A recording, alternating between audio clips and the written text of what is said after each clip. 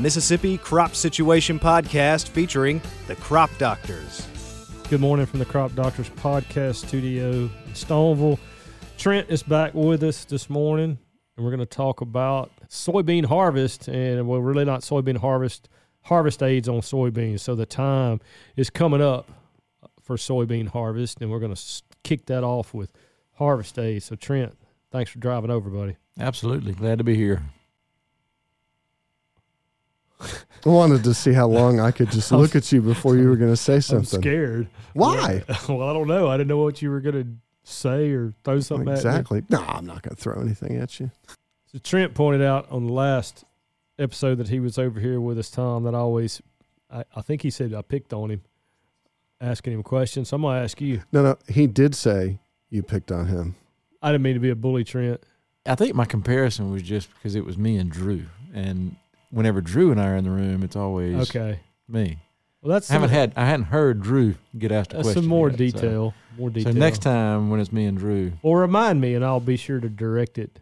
Or next time Drew and I could ask you a question. Ooh, see, that's not violates the rules. I like it. That's not how this works. So I'm going to ask you my question, Tom. Okay. And I need at least PG-13 version. Okay. And I don't know that you've even noticed it this morning because I know you're busy. We got an email this morning about ChatGPT. Yep, we did. So I started skimming it, but I hadn't finished. I want to know, again, PG-13 version and brief version, Tom Allen's stance on ChatGPT. Wow. Maybe start that by telling folks, again, briefly, what ChatGPT is. As I understand it, that is artificial intelligence that you can ask specific questions or topics, and it can provide you with answers. And there are some people, possibly within the sciences, that use that to develop and write paragraphs for them. Okay. I'll take that as a good and I believe that the it. university is now coming out with a stance on how that will be dealt with, because quite frankly, I consider it an opportunity for super lazy people to use that to do their work. That's just Tom's take on it. Just Tom's take. Is that PG-13 version of Tom's take on ChatGPT? Do we need to cut that off right there? Well done, Tom. Well done. Thank you. I think we need to stop while we're ahead on that. Agreed.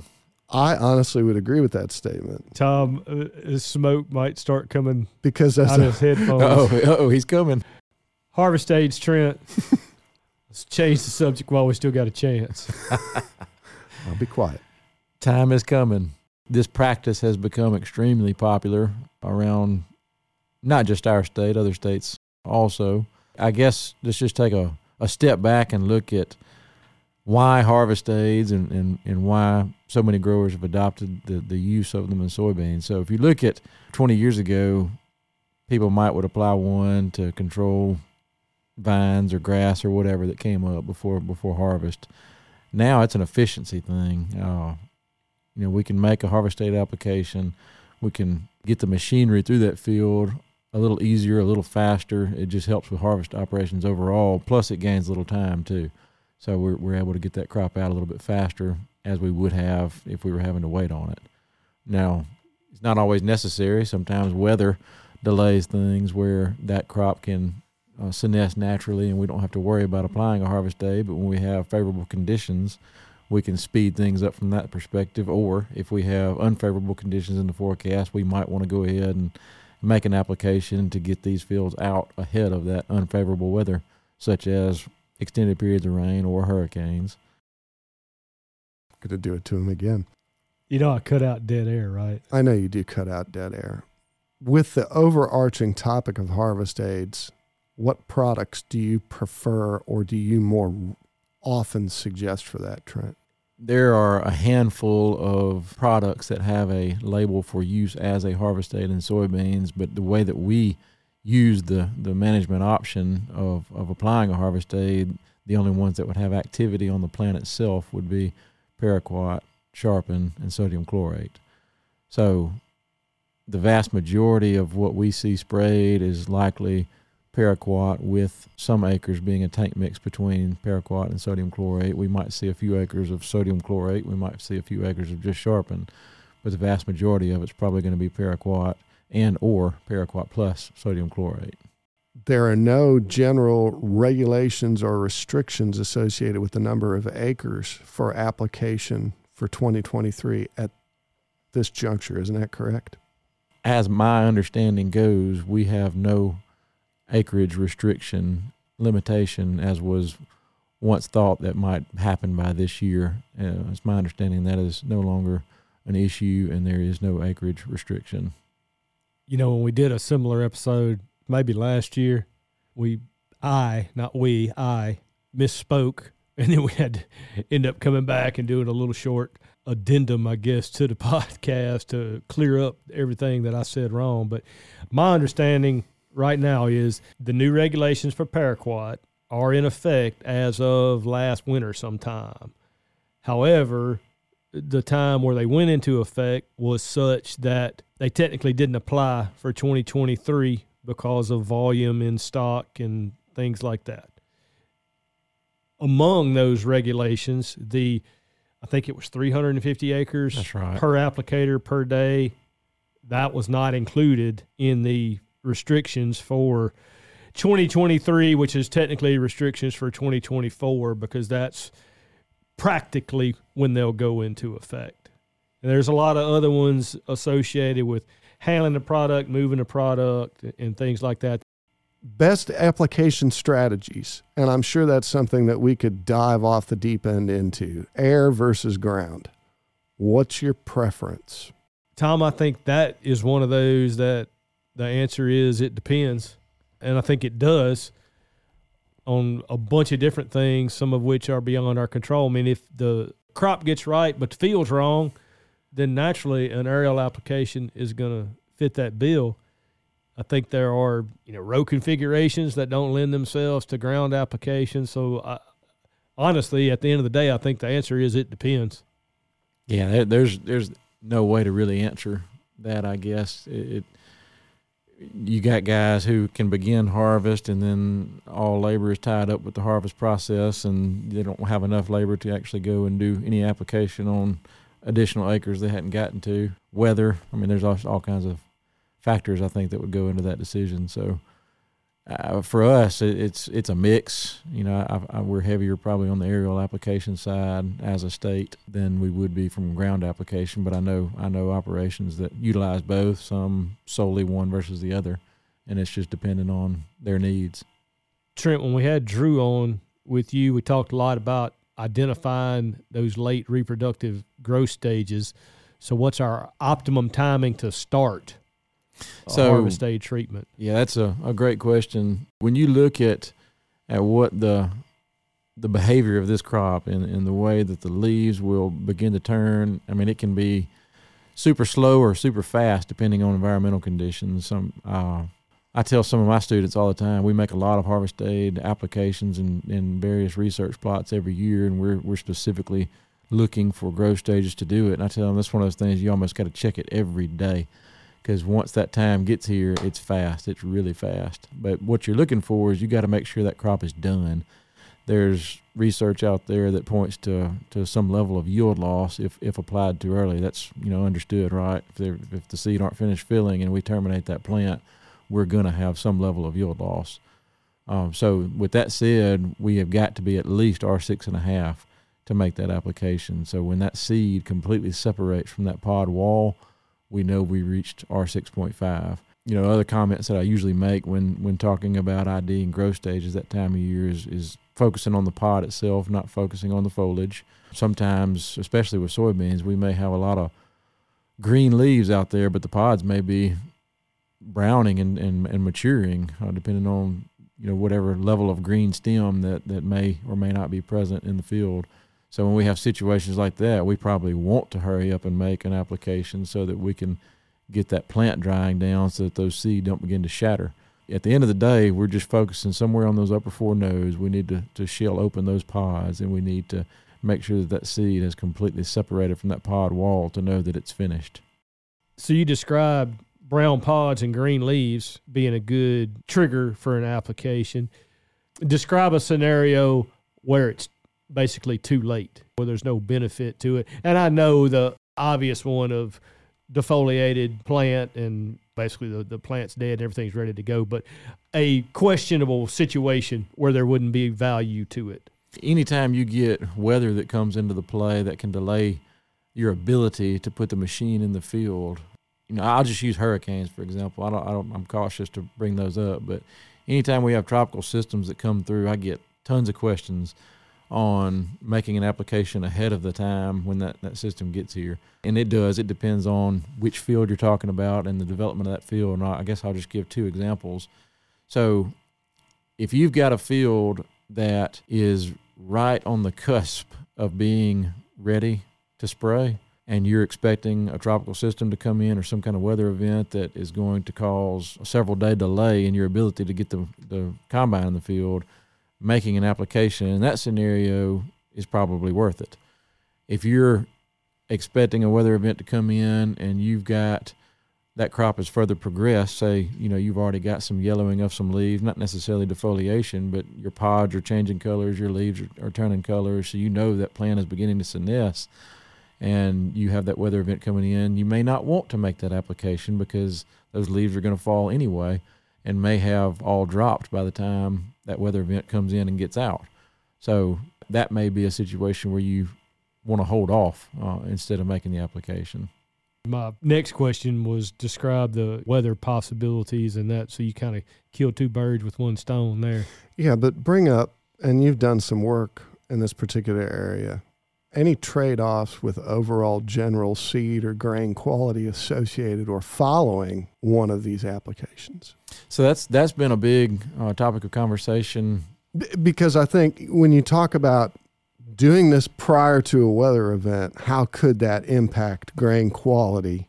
I mean, that's a dicey area to talk about anyways. So I guess, again, let's just describe some scenarios. So when you're talking about a weather event coming, and as of today, let's hope that we don't have any of those. This is just generally speaking.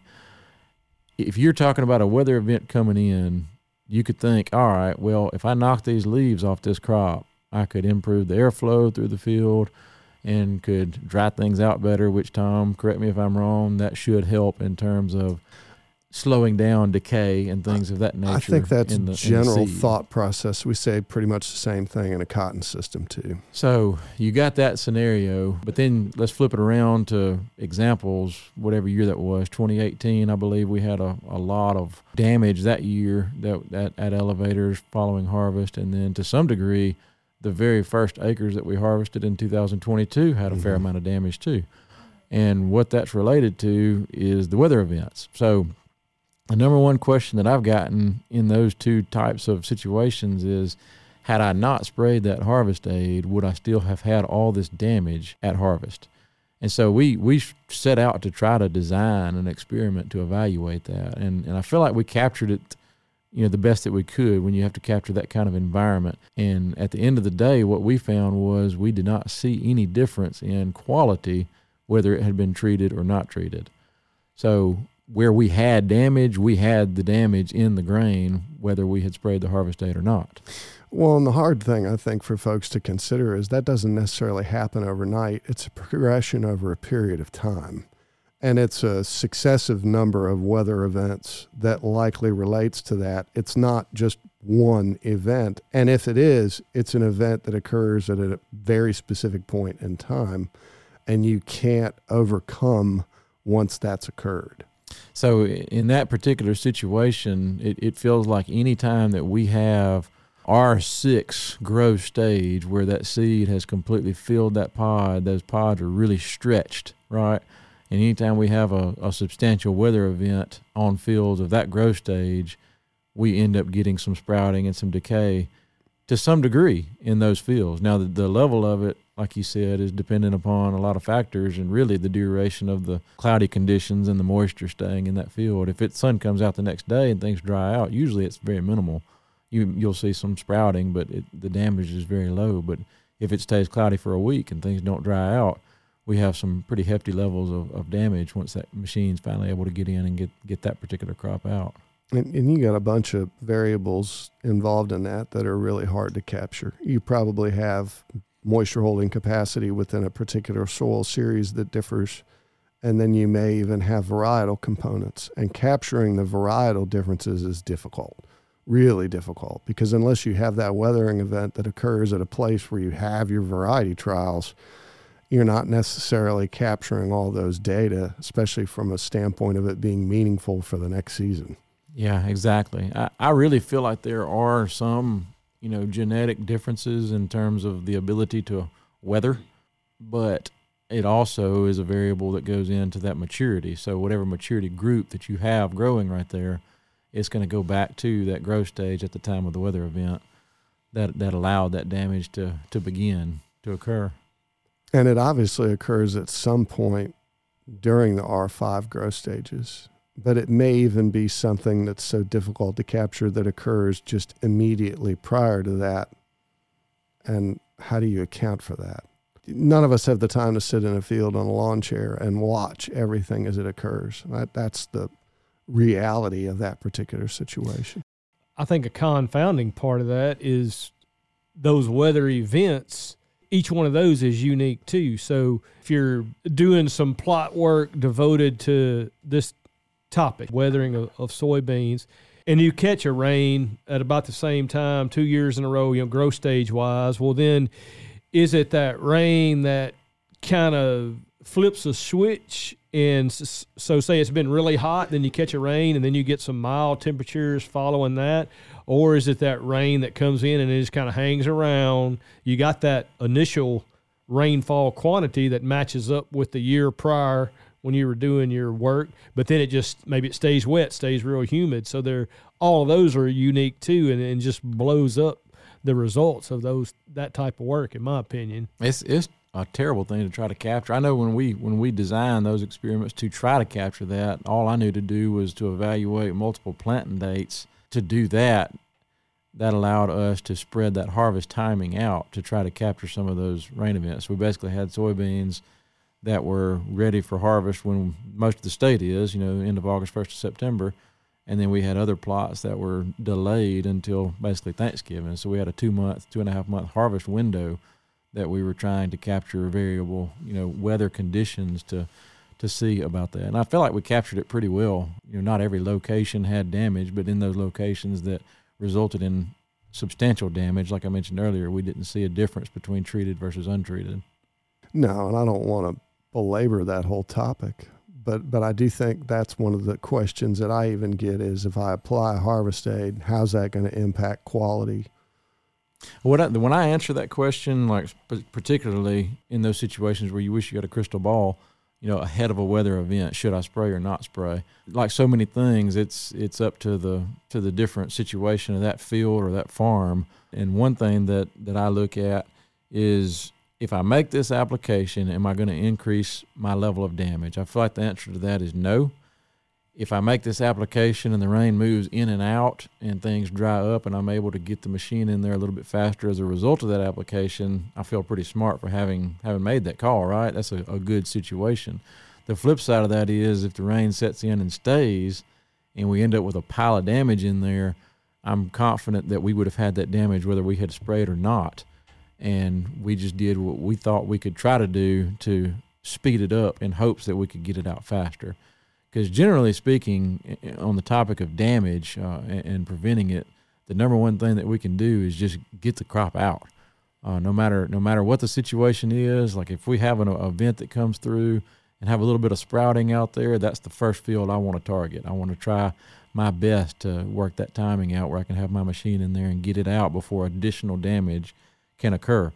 Because the one thing we hadn't talked about would be the multiple weather events. You have one weather event, you have a little bit of sprouting come in there, and then a week later we have another weather event that comes in. We've already got a loss in that integrity of that pod wall, whether it be from whatever reason, whether it be from insects or diseases. But some of these varieties can even split. The seam will split on that pod and allow moisture in. But we know that those fields are the ones that we have to get out first, if at all possible, to minimize the damage. That's the only ingredient to do it. And I hate to even say it, but you get a lot of folks that want to arrest every bit of that fungal development that they associate with damage, but there are other components involved. And they tend to say, well, a fungicide will have prevented all of that. And no, that's one, that's not how they work. Two, they take a period of time for that product to be worked through the plant to prevent any of those things. Three, you're talking about a group of organisms that aren't even necessarily on the label, because there's a laundry list of stuff that can rot a kernel that develops in that pod. And then four, I think the really difficult thing to talk about and address is that I think people feel like they need to do something instead of doing nothing. And in a lot of cases, I don't know that throwing money at a problem that you're not going to fix with that is addressing the issue or the immediate need. Yeah, I agree. I think with everything that we do, we need to find a way to see an economic return on it from a fungicide aspect. I don't know that there's enough data out there to support that it's going to prevent anything from happening. And the only thing that in practical experience that I've seen that helps with it is just, again, the timing of getting that crop out of the field before additional damage can occur.